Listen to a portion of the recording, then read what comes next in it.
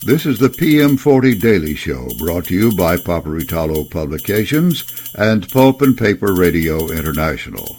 And now, stand by for today's PM40 update.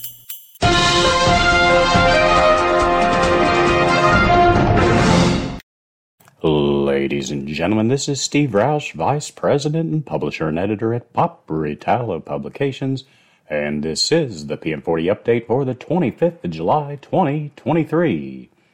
The PM40 closed up again for the second consecutive trading day at 52.79, up 62 points from the previous close. We'll be back to take a look at the day's top winners and losers right after these messages. Steam is a powerful energy source. When you need to keep steam on the steam side and fuel, coal, gas, bark, or black liquor on the fire side, you need RMR Mechanical. The leading industrial boiler and mechanical contractor in the United States, we specialize in recovery boiler outages.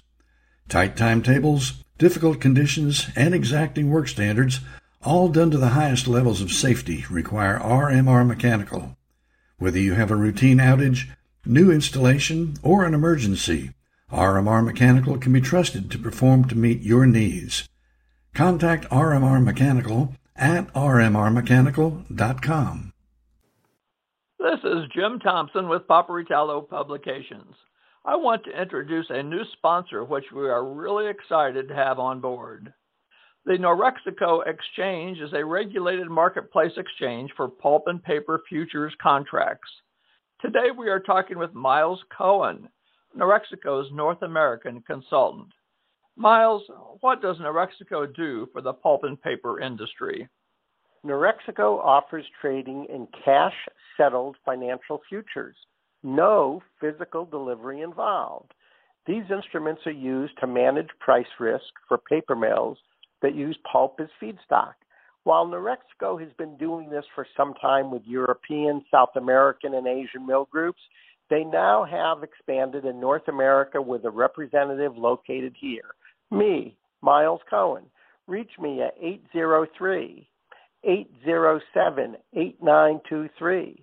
That's 803-807-8923. Or visit Norexico at norexico.com. That's NOREXECO.com. And we're back. The day's top gainer was Packaging Corporation of America, which closed at $152.65, up 10.1%. Store Inso also gained, closing up 7.7% at $12.02. Other winners were 3M, Nine Dragons, and International Paper. And the biggest decliner for the day was Glatfelter, closing at $3.40, down 3.2%. Kimberly-Clark also lost, closing down 3.1% at $132.92. Other decliners were Avery Dennison, Rayonier Advanced Materials, and Sappi Limited.